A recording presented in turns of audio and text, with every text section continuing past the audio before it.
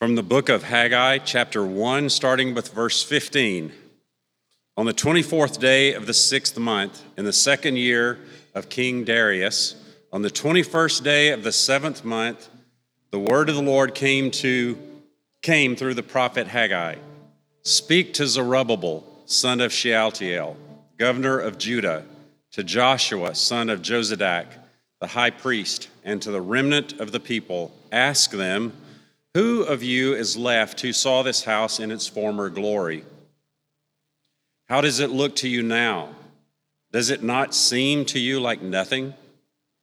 But now be strong, Zerubbabel, declares the Lord. Be strong, Joshua, son of Jozadak, the high priest. Be strong, all of you people of the land, declares the Lord, and work, for I am with you, declares the Lord Almighty. This is what I covenanted with you when you came out of Egypt, and my spirit remains strong among you. Do not fear. This is what the Lord Almighty says. In a little while, I will once more shake the heavens and the earth, the sea and the dry land. I will shake all nations, and what is desired by all nations will come, and I will fill this house with glory, says the Lord Almighty. The silver is mine, and the gold is mine, declares the Lord Almighty. The glory of this present house will be greater than the glory of the former house, says the Lord Almighty. And in this place I will grant peace, declares the Lord Almighty. The word of the Lord. From the second letter to the Thessalonians, chapter 2, starting with verse 1. Concerning the coming of our Lord Jesus Christ and our being gathered to him, we ask you, brothers and sisters, not to become easily unsettled or alarmed by the teaching allegedly from us, whether by a prophecy or by word of mouth or by letter, asserting that the day of the Lord has already come. Don't let anyone deceive you in any way, for that day will not come until the rebellion occurs and the man of lawlessness is revealed, the man doomed to destruction. He will oppose and will exalt himself over everything that is called God or is worshipped, so that he sets himself up in God's temple, proclaiming himself to be God. Don't you remember that when I was with you, I used to tell you these things? The word of the Lord. Some of the Sadducees, who say there is no resurrection, came to Jesus with a question. Teacher, they said, Moses wrote for us that if a man's brother dies and leaves a wife but no children, the man must marry the widow and raise up offspring for his brother. Now, there were 7 brothers. The first one married a woman and died childless. The second and then the third married her, and in the same way, the 7 died, leaving no children. Finally, the woman died too. Now then, at the resurrection, whose wife will she be, since the 7 were married to her? Jesus replied, the people of this age marry and are given in marriage. But those who are considered worthy of taking part in the age to come and in the resurrection from the dead will neither marry nor be given in marriage, and they can no longer die, for they are like the angels. They are God's children, since they are the children of the resurrection. But in the account of the burning bush, even Moses showed that the dead rise, for he calls the Lord the God of Abraham and the God of Isaac and the God of Jacob. He is not the God of the dead, but of the living, for to him all are alive. The gospel of the Lord. You all may be seated. Before I jump in today, I want to say a special thank you. Just felt like I wanted to say this today to Hannah and Tyler. These guys have been so faithful for so long and continue to be faithful in leading us 3 out of 4 Sundays in music. I was going to say 3 out of 4 Sundays every week. That doesn't make any sense. 3 out of 4 Sundays every month. And they are so faithful, and they do such a great job, and they volunteer, and they put a lot of time and effort into this. And so I want to say a special thank you to Hannah and Tyler this morning. Yeah. And we'll tell Hannah later, so I'll be fine. It's good to be with you all this morning. So Ashley and I are currently in this process of trying to find a home. Many of you have been through this or are going through this now. We've lived here in Nashville now for over 6 years, and like many, we are kicking ourselves that we didn't try to do this earlier. Because this market has changed so much. We look back at what the housing prices would have been when we first moved here and what they are now. It's just all changed. Nashville has changed so much. It's so difficult to find the right home now. It's so competitive. It's hard. Our budget is humble, and most of the places we look at need quite a bit of work. And so we have to go into our house searches, not by saying, let's find the house that's the dream, right? You go into the house search by saying, wow, this cruddy looking house could be the dream someday, right? Isn't that what we do sometimes with those kind of things? Unlike us, my parents are really good at fixing up houses. So this is what they've done. They've done this their whole lives. My dad was a contractor right out of college. They still today buy houses. They fix them up. They enjoy doing that. I, for somehow genetically, just didn't get that part passed down to me. But they're so good at this. This is what they do. And I remember when I was in 5th grade, my parents bought a large home in a really nice neighborhood that was really, really cruddy. They wanted to be in this neighborhood, and they knew that they could fix up a house, and they bought this home that was just in horrible repair. The neighbors all wanted it torn down, and they basically had to gut the entire place and start all over again. Okay, so this house, it was a single woman who lived there, and she had all of her pets in the house and rarely let them outside. Okay, so you can imagine there's pet stains everywhere, and it's just awful. She was also a smoker indoors all the time, and it was just significant. So they had to tear out all the flooring in the entire house. They replaced every door in the house, and they had a lot of doors in every part of the house. Painted everything, redid all the bathrooms completely. In fact, to this day, when I go to their house, I don't know that there's one item in the entire house that's original to the house. They've redone everything over the course of time. And I remember the outside, the pool was so corroded. The pool, usually when they clean a pool, they acidize a pool, they have to do it once or maybe twice. And this pool had to be acidized six times in order to get it to where it needed to be. I remember as kids, when my dad would fix up the house, that our favorite thing to do was to go pick out frogs out of the swimming pool and line them up on the diving board to dive in. That's probably a horrible thing to do to animals, but we would do that at the time. It just shows you how gross the house was. But my parents did it, and decades later, it's beautiful. It's a beautiful place that they've turned into this. My parents were good at looking at what would be rather than what is, okay? Looking through the glasses of what could be and what would be rather than what is. And I thought about Christian hope when I thought about this story. By our worldly standards, our faith doesn't always look like much, does it? Again, I had another reminder. I know I tell you about these all the time, but I had another reminder this week in sharing with someone that I'm a pastor who started a church. Somebody that doesn't mean really much to them. I'll just say it that way. And so they kind of responded, oh, okay, how do you do that? That's fine. To the world, our faith and what we do, it just doesn't really look like much. And I'm not saying it looks like a broken down house, but it certainly doesn't always look spectacular, okay? We live quiet lives of faith, hope, and love. We cultivate the fruit of the Spirit in our lives.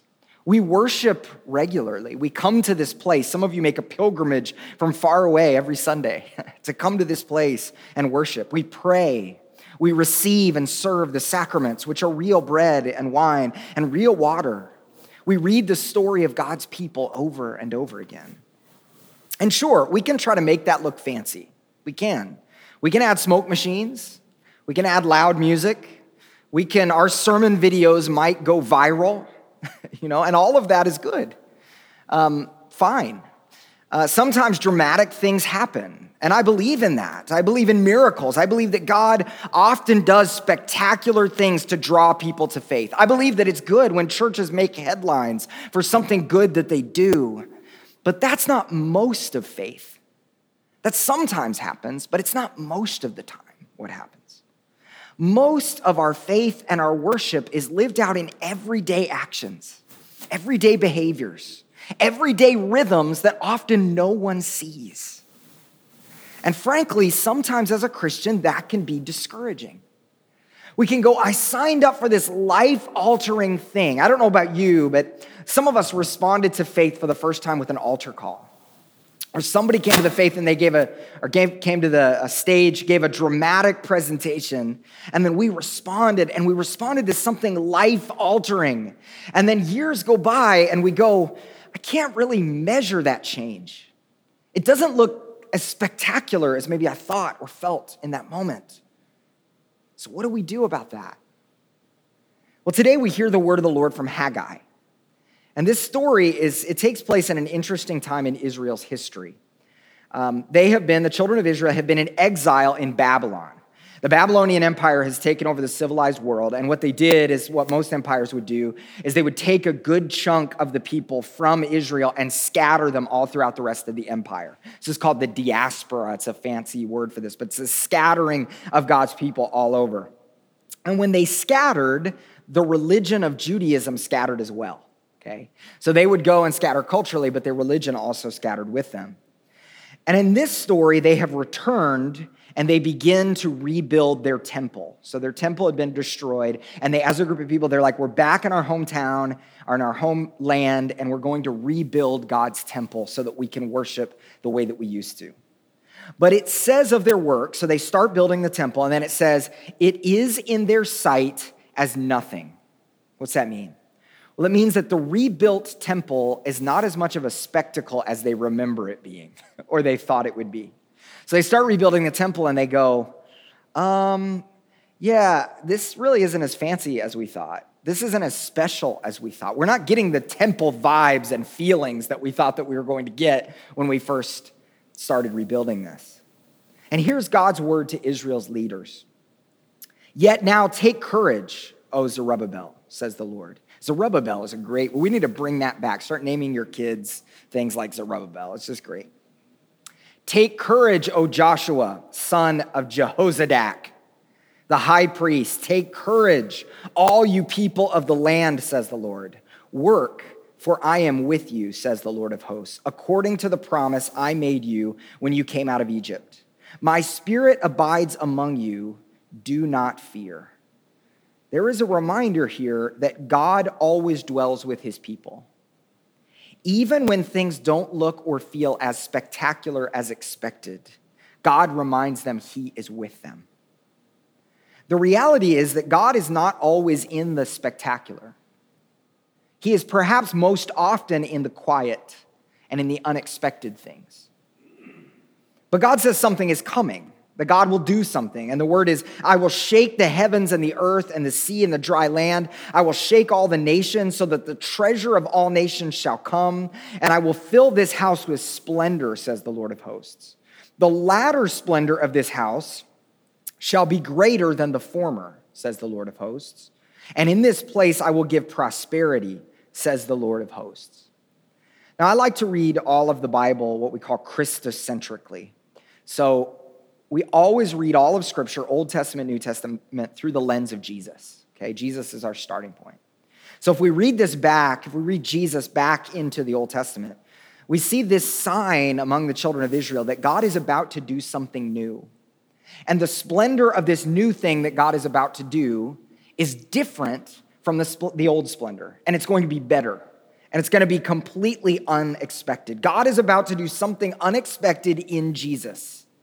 This temple, God's home, this place where heaven and earth meet, is about to find its fulfillment and its replacement in Jesus Christ. And we see that Jesus did things that the temple couldn't do. For so long, God's dwelling place was in one place, in one building. But because of Jesus and by the power of the Holy Spirit, that begins to go out, that more and more people are brought into God's family. But think about this. Jesus was not spectacular in the worldly sense. We could look at his life and we could say that he wasn't on the surface epic or glorious in the way of this world. His glory was hidden. He was a Jewish teacher in the small region of Palestine among peasants. What is that about? God's glory looks different from our glory. It always does. God often works in hidden things, in unexpected things, and yet his glory is greater than anything else that we could ever see. Let's go back to a minute to this time of exile, the diaspora that we talked about, where the Jews were scattered all around the Babylonian Empire. And the result of that story is you've got all these Jewish people living all throughout all different groups of people and among Gentiles. And a lot of the Gentiles, because they're rubbing shoulders with the Jewish people, begin to hear God's story. They begin to hear the story of God's people. So you have all these Gentiles who would not otherwise hear it, hearing it because they get to know the Jewish people. So they encountered this story for the first time. Many people learned and experienced the one true God. And one of the things we see in early church history is this scattering of the Jews is one of the many things that set the stage for Christianity to grow and flourish among the Gentiles. Think about it for a minute. Many Gentiles already knew the story of Israel, and they were able to more quickly accept the story of Jesus. So this time that was difficult for the Jewish people, this time that was awful being away from their land, was also the time that set the stage for something bigger and something greater. And even when they couldn't see that spectacular thing happening, God was doing something under the surface. If Judaism would have stayed near the temple in Jerusalem, people wouldn't experience this God. And Jesus has now done something the temple could never do. The call goes out.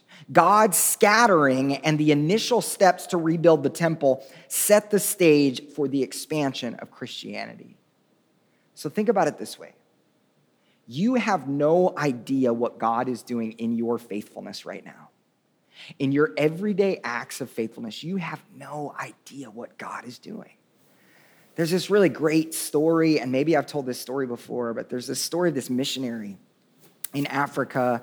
I think it was in the 1800s, early 1900s. And he went and he spent most of his entire life in Africa. And he went all along the coastline and was trying to tell people about the story of Jesus. Not one person in his entire lifetime came to faith in Christ.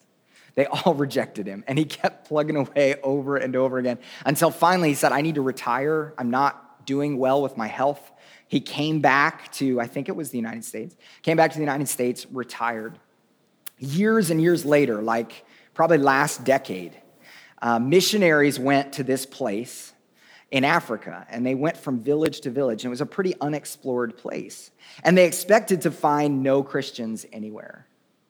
And as they traveled down the coastline of Africa, not only did they find Christians there, they found established churches all along the coastline of Africa. Some of them had amphitheater-like church buildings. Some of them had gospel choirs that would travel to the other churches back and forth. And so finally they asked the question, how did you guys hear about this? And they tried to trace it back. How did you guys hear the story? And of course, you realize by now that they traced it back to this one guy. And all they knew was his first name, and he was Baptist. And that's all that they knew. And they were able to identify this guy who in his journals wrote that he knew he was a failure as a missionary. And yet God did something in his life. Isn't that powerful? Maybe? Yeah, amen. So God does something in our faithfulness even when we don't see it. This is where if I were a prosperity preacher, I would say something like, so when you face a setback, don't take a step back. Get ready for the comeback. Gosh, you guys are hard this morning. Or give me a smile or something, right? Thank you. And it is true that our struggles don't last forever. And I believe this. I think when I heard these prosperity preachers growing up, I do believe to an extent that when we go through suffering, that God is doing something in our lives that we may be able to see. That there may be something next year or in 10 years that we see in our lives that changes. But here's the difficult thing to accept as a Christian. The difficult thing is, as a Christian, we may never see on this side of God's new world the result of our faithfulness. We may not. But God is still working. And there is joy and there is strength in that. The children of Israel who were unimpressed with the temple they were building didn't live long enough to see Jesus. But they were part of something that God was doing. And that hope changed how they lived in the present life. God is taking your faithfulness today and doing something with it. And that doesn't mean you'll necessarily see financial success in your life, payoff, notoriety. But we can have a deeper fulfillment in living how God has called us to live right where we are. When we live into that, that will always cause two things. It will always cause grief and rejoicing. So the Christian life is grieving the things that we used to chase because we don't chase the things that the world chases, okay? So we have to let that go, and we grieve over that. But we also rejoice because God has called us to a greater glory. And when we have eyes to see it, we can recognize the beauty of the things in this world that are centered on faith, hope, and love. So going back to my prosperity preacher analogy, I used to think of it that way. I used to think if you're going through a struggle right now, just trust, because eventually in this life, all your dreams will come true if you just have faith.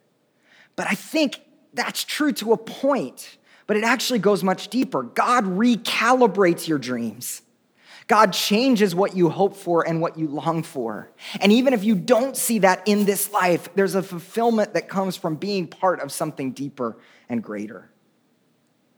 Our text in 2 Thessalonians is, you may have noticed that it has some kind of cryptic, odd things to it, that it's been used in all kinds of ways in discussions about the end times. So, and it's true that Paul and his followers seem to think that Jesus is coming back any day, okay? So this is the first century, and they're sitting around, and they're waiting for Jesus to come back. He's going to come back this weekend, probably, so we just need to hold on tight, right? And the people that he's writing to are afraid that they're going to miss the day of the Lord. What is the day of the Lord? Well, the day of the Lord throughout the Bible often meant large, catastrophic events. It didn't always mean the final event, the end of the world, but it meant that there was this big event of judgment, this big significant shaking that would happen. And this time that this letter is being written in was a time of ever-increasing political tensions. There were violent revolutions, and Paul may be looking at this and foreseeing that there would be in the future the destruction of the Jewish way of life. In fact, the destruction of the temple itself. Paul is able to foresee that this is coming, this revolution is going to happen, and you need to be prepared for it. The current emperor of the day was a guy named Caligula, who, if you've read Roman history, was a rough character. And he believed that he was God. He ordered a huge statue of himself to be placed in the temple in Jerusalem, okay? And the Jews, of course, if you put a statue of a Roman Empire in the middle of the temple of Jerusalem, they protested. They stood up and said, no, we can't do that. He was suddenly murdered in 41 AD, which prevented a major war from breaking out. And instead, the war was delayed 25 years when Rome destroyed the Jerusalem temple. So, the people are probably talking amongst themselves saying, was that major event that happened with Caligula, was that it? Was that the day of the Lord? Was that the great day that would usher in Christ's return? I think we still ask those questions. When we go through suffering in this life, we still ask, Lord, is it about time for you to return now? Is it about time for you to make things right? Because our world seems really dark. I'm reading a book right now about Oklahoma City. You guys know I'm from Oklahoma, and Tulsa and Oklahoma City have a little bit of a rivalry, so I like reading books about Oklahoma City that disparage them a little bit. But no, one of the epic things in Oklahoma that did happen that was really awful and sad that shook the state is the Oklahoma City bombing in 1995. And I grew up there in Oklahoma, and it was the biggest event ever there. I mean, it shook our state. It shook many of my friends, had relatives who worked in Tulsa's downtown federal building and thought maybe we were next. You just didn't know. It shocked everybody, and I was surprised when I was reading this book how even though it was such a close thing and such a significant thing in my life, I temporarily forgot about it. I mean, we've had so many catastrophic events in our world that I kind of forgot, oh, yeah, it was such a huge deal. I mean, after all, 5 years after that, we had the Columbine shooting, which was rocking, right? 7 years later, we had 9/11, right? We've now had many, many, many mass shootings. Our nation and our world has seen a lot. And I think as the church, we rightly sit here and cry, how long, O Lord? How long will you tarry? When will you come and make this right? When will you put this thing together? And Paul says that the day of the Lord, this time of judgment and upheaval can't come until, he says, the rebellion comes first and the lawless one is revealed. Okay, what does that mean? What is the lawless one? Well, Paul foresees here that another megalomaniac would probably have the same idea as Caligula. There would be another suffering. There would be another time of difficulty. And Paul would be right. Many Roman emperors would arise proclaiming themselves to be God and do atrocious things. And then Paul speaks of a restrainer. And we don't know who Paul was referring to here. He might be speaking about his own work to restrain the evil one. It could be the work of the church. It could be another political influencer within the Roman government who is holding back the forces of the empire. But one thing is for sure. Paul believes that the world will one day be judged once and for all. And that there will be a lot that happens between now and between then that will shake up the world. There will be a lot of stuff. So what does Paul tell them to do in the midst of all this confusion and suffering? He says, hold fast to the traditions. The NIV translates it, hold fast to the teachings. What are the traditions? What are the teachings? Well, for Paul, we know elsewhere that he means the foundational Christian teachings, the basic facts of the gospel, the central actions of the worshiping church, baptism and Eucharist, and the fundamental principles of Christian behavior centered on love. He says, hold on to that stuff. But Paul recognizes in his day, just as we recognize in our day, that holding on to all these things are counterintuitive in a world of such massive upheaval. But this is exactly the kind of thing that will last in God's new world. Paul says that they will last. In fact, Paul says that in the midst of all the kinds of discord, he says, give thanks to God because God chose you as the first fruits for salvation. And he says he chose you for the first fruits of salvation through sanctification, which is this fancy church word that sometimes we read and we skip over it. But sanctification just means being set apart. That he set you apart to be different through your belief in the truth. And I believe it's this holding fast, this holding tight, this holding fast that anticipates and joins God's work in the world. If you know people who come to faith, I don't know that it's a coincidence that people often come to faith in times of great pain. The people who I know who their faith gets ignited at a certain point in their life, it's because they've experienced great pain. Maybe I've had friends who have gone through an addiction and they have stepped into a recovery process and they're just discovering, gosh, I can't do this on my own. I need something outside of myself. Some people go through a great loss, realize what is life like after death? And I need a community to surround me, to stand with me in grief. We anticipate that there's something in God that's different. We know that we need to be grounded in something larger than ourselves. I think about when Jesus asked the disciples if they were going to leave him. And they said, where else will we go? Only you have the words of eternal life. We realize we need something beyond ourselves. We need something deeper. Our Luke text today, and I want to tie all this together in just a few minutes, but our Luke text today is odd. I feel like I say that every week. The Gospels display two major opponents of Jesus in the Gospels. So you see the Pharisees and you see the Sadducees, all right? The Pharisees were like kind of religious conservatives of the day. So they read the words of the prophets literally, and therefore they believed in miracles, they believed in angels, and they believed in a future resurrection, that one day God would raise all of his people. So they were these religious conservatives that believed in all of those things. The Sadducees, on the other hand, were very sad, you see. Sorry. Amen. Few of you gave me a hard time for my puns this week, so I'm trying to be careful. But you remember it, though. That's important. You remember it sticks in your brain. So the Sadducees, they only took the first 5 books of the Old Testament seriously. And they held the words of the prophets loosely. Okay, they might have been metaphorical. They might not have been talking about what you think they were talking about. So they didn't believe in a future resurrection. So the Pharisees did believe in a future resurrection. The Sadducees didn't. They were skeptical about it. So they asked Jesus a question about the future resurrection, and they're trying to trap him, is what they're trying to do. They're trying to paint him as a religious fundamentalist like the Pharisees. So they're trying to get him to say something that's going to make him sound weird or too conservative. How can you possibly believe in something as silly as a future resurrection is really what the Sadducees are trying to say. And this, along with its parallels in the other Gospels, this is the only conversation of substance about the resurrection in any of the Gospels. Which is so weird because the Gospels the resurrection is so central to our story. But in Matthew, Mark, Luke, and John, they don't talk much about the Gospels. Jesus does it, or about the resurrection. Jesus does it, but it doesn't come up in conversation. So the Sadducees paint an absurd, extreme picture, which if you picture what you would do in a debate, when you debate a particular point, a lot of us use the most extreme example of the other side in order to trap them. I don't know if you've ever done that before.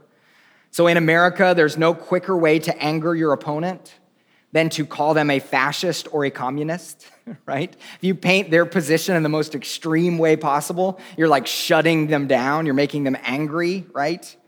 So if you are arguing with a conservative, you just want to convince them that they're a fascist who wants to lock up journalists and promote extreme wealth inequality, like that's what you're trying to do. If you're a Democrat and you want to or if you're arguing with a Democrat, you want to paint their position as if they're trying to take away people's hard-earned money, abolish private property, and lead us toward breadlines eventually. So you're trying to get people in the most extreme positions possible. So the Sadducees, what they do is they take the Pharisees' position that resurrection is real, and they create this absurd, extreme example. Here's the extreme picture they paint. Now, there were 7 brothers. The first one was married a woman, and died childless. The second, and then the third married her, and in the same way, the 7 died, leaving no children. Finally, the woman died too. Now then, at the resurrection, whose wife will she be, since the 7 were married to her?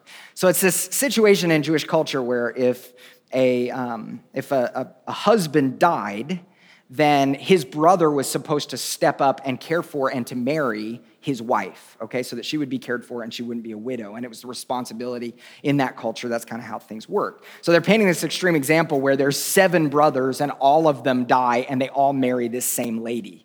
So then they're saying, whose wife will she be in the resurrection? They're trying to paint this absurd, extreme example to trap Jesus and say, see, the resurrection's silly because you can't answer these questions. And it puts Jesus in a weird spot. The Sadducees think he's too conservative because he believes in the resurrection. The Pharisees often worry he's too liberal because he plays games with the law, okay? He doesn't actually play games with the law. They think he plays games with the law. And it's easy when we read this passage to get caught up in the marriage stuff. But what Jesus is doing here is he is re-emphasizing resurrection. He is pointing them to future hope.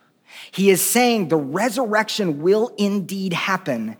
In fact, it's about to happen to him in the middle of time, anticipating the day at the end of time when all of God's people will be raised.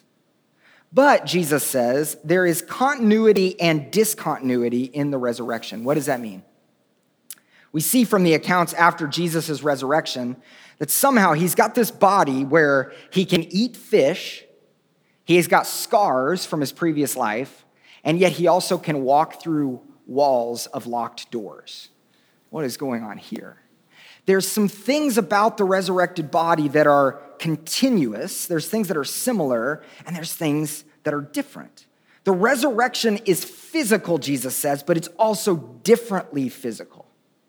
Why is that important to believe? That seems geeky theology stuff. Like, why is that important to believe? Well, it's important to believe for 2 reasons. First of all, God will never give up on the world he has made. He won't. It is central to his character. If we believe, and a lot of us have been taught this, that God is going to take this world and just scrap it, that everything that's physical is not important, he's just going to throw it away and start all over again, that goes against his character. because his character is he doesn't give up on this world. So he takes physicality and he breathes new life into it. So that's the first thing. The second thing is God will remake the things that are wrong. That's incredibly central to Christian hope. We aren't just trying to get a ticket on the train to heaven so we can escape this wretched place. Neither do we believe that this right here is all that there is. God's going to do something to this. He makes all things new, and that has begun now in Jesus. Now, I know that I just jumped into some waters that are like really, really deep and really sound conceptual, but I believe that this is important. This reality that physical stuff matters and that God is going to make it new. So I believe when Hendrix and Elsie went through the waters of baptism this last Sunday, Scripture says they are part of God's new creation in that.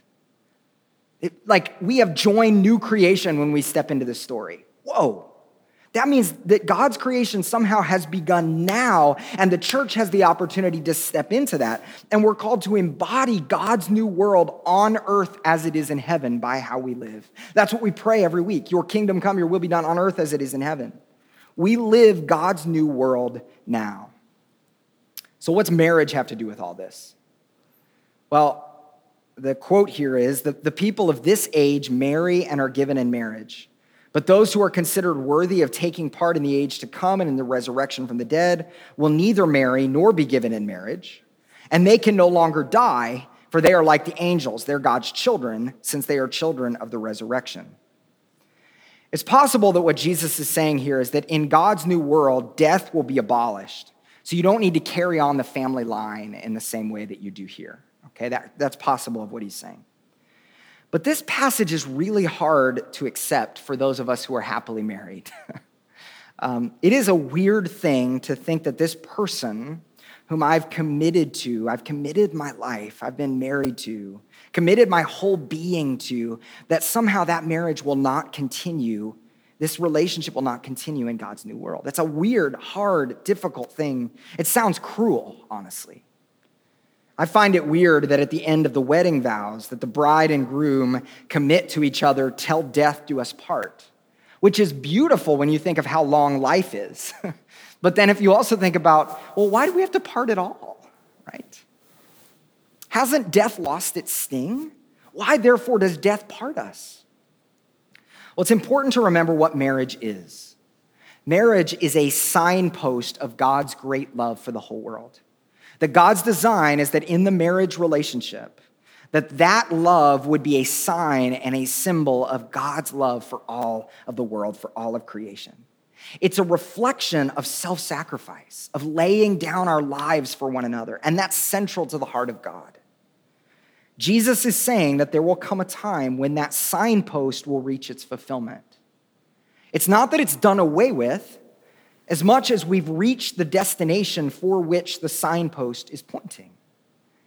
And I wish I had an answer to what that looked like, but I think it will have to be consistent with the signpost itself. Does that make sense? God wouldn't ask us to commit to our spouse in one life and then wrench us away from each other in the new world. There has to be consistency there. So for those who are married, our challenge is to continue to hold on to the signpost, continue to point the way. God loves the world, and I'm going to live in my relationship to my spouse in that self-sacrificial, giving kind of way. But as intriguing as that question is, I met with a group of pastors this week who were talking on these texts. And so I said at the end, so I don't know what it looks like, but somehow marriage is not going to continue in the resurrection. And one of the pastors said, I think I'll just end the sermon with that this week. No, he's not really going to do that. But as intriguing as this question is, the whole marriage thing is not the point of this story. Jesus uses this time to respond to the Sadducees and proclaim future hope. How does he do this? Well, he does this by going back to Exodus. So remember, the Sadducees didn't believe in the resurrection because they didn't accept the words of the prophets. That's like the back half of the Old Testament. So Jesus goes back to the beginning of the Old Testament, and he says, resurrection has been the story from the beginning. At the burning bush, God reveals himself to Moses, and he says that he is the God of Abraham, Isaac, and Jacob. Why is this significant? Because they're three dead guys. These patriarchs, though, according to this passage, are alive to God. And that doesn't mean that the resurrection has already happened, but they are alive in God's presence, that death is not the final word, that it's not the end, that this life is not the end of things, that God is the God of the living, not the dead, as it says here, that there is something else beyond this life. Resurrection, according to Jesus at least, is real. As we close, the thread that I believe that runs through all these stories, the underwhelming that's experienced in Haggai, the suffering that the Thessalonians are experiencing, and the skepticism of the Sadducees, the thread that comes through the word of the Lord is hope. When things seem underwhelming in your life, unimpressive, when expectations have not been met, God proclaims to us that the splendor we hope for is different from what we expect, but it's way better, and that he is with us. Do you ever feel like God has let you down? It's okay to say that. Like God hasn't fulfilled your expectations.